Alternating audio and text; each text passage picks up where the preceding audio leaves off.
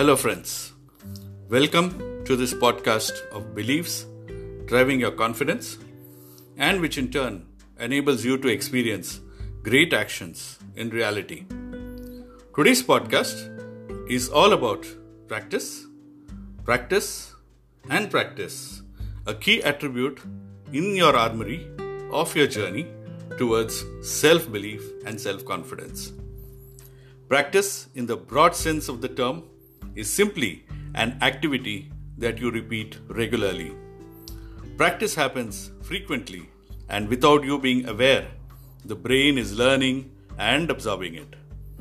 Practice works when you correct the mistakes and not when you continue to repeat the mistakes.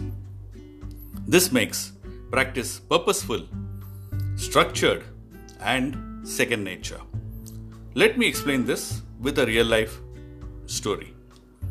Edwin Moses is the finest 400-meter hurdler the world has seen. He dominated and never lost a race in 10 years of racing between 1977 and 1987, winning 107 consecutive finals from 122 consecutive races, with 2 Olympic titles, and bettered his own world record in that event 4 times. The secret of his success was his unique stride pattern. He would take 13 strides to each hurdle, whilst everyone else took 14 strides.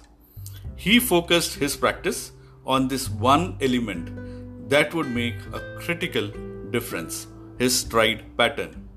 By repetitive practicing to have exactly 13 strides to each hurdle as opposed to 14 strides by other athletes, Edwin Moses was able to align his practice sessions to his goal of being the fastest 400-meter hurdler of his time. About his record performances, Edwin Moses said, and I quote, "For me, it was not the competition or the race timing. I had a weekly checklist for the practices that I had to complete. So it was less about competing, but more about persisting with the practice schedule. And though I trained for many months for a very short race, consistent practice helped me maintain my records." Unquote. Practice is the foundation for all success. And for practice to be effective, to get the best results from your efforts, it comprises of 5 components. The first is to practice as if you are in a competition. What you do in practice is what you will do in real life. The purpose of practice is to develop effective skills and good habits that translate to great performances. The second is to practice with consistency. Consistent performances come from consistent practices. Have a regular practice routine with continuous focus on habits and physical and mental skills. This ensures that with practice, you can perform at your best. The third aspect of practice is to experiment. Most times, repetitive practice actually gets you nowhere.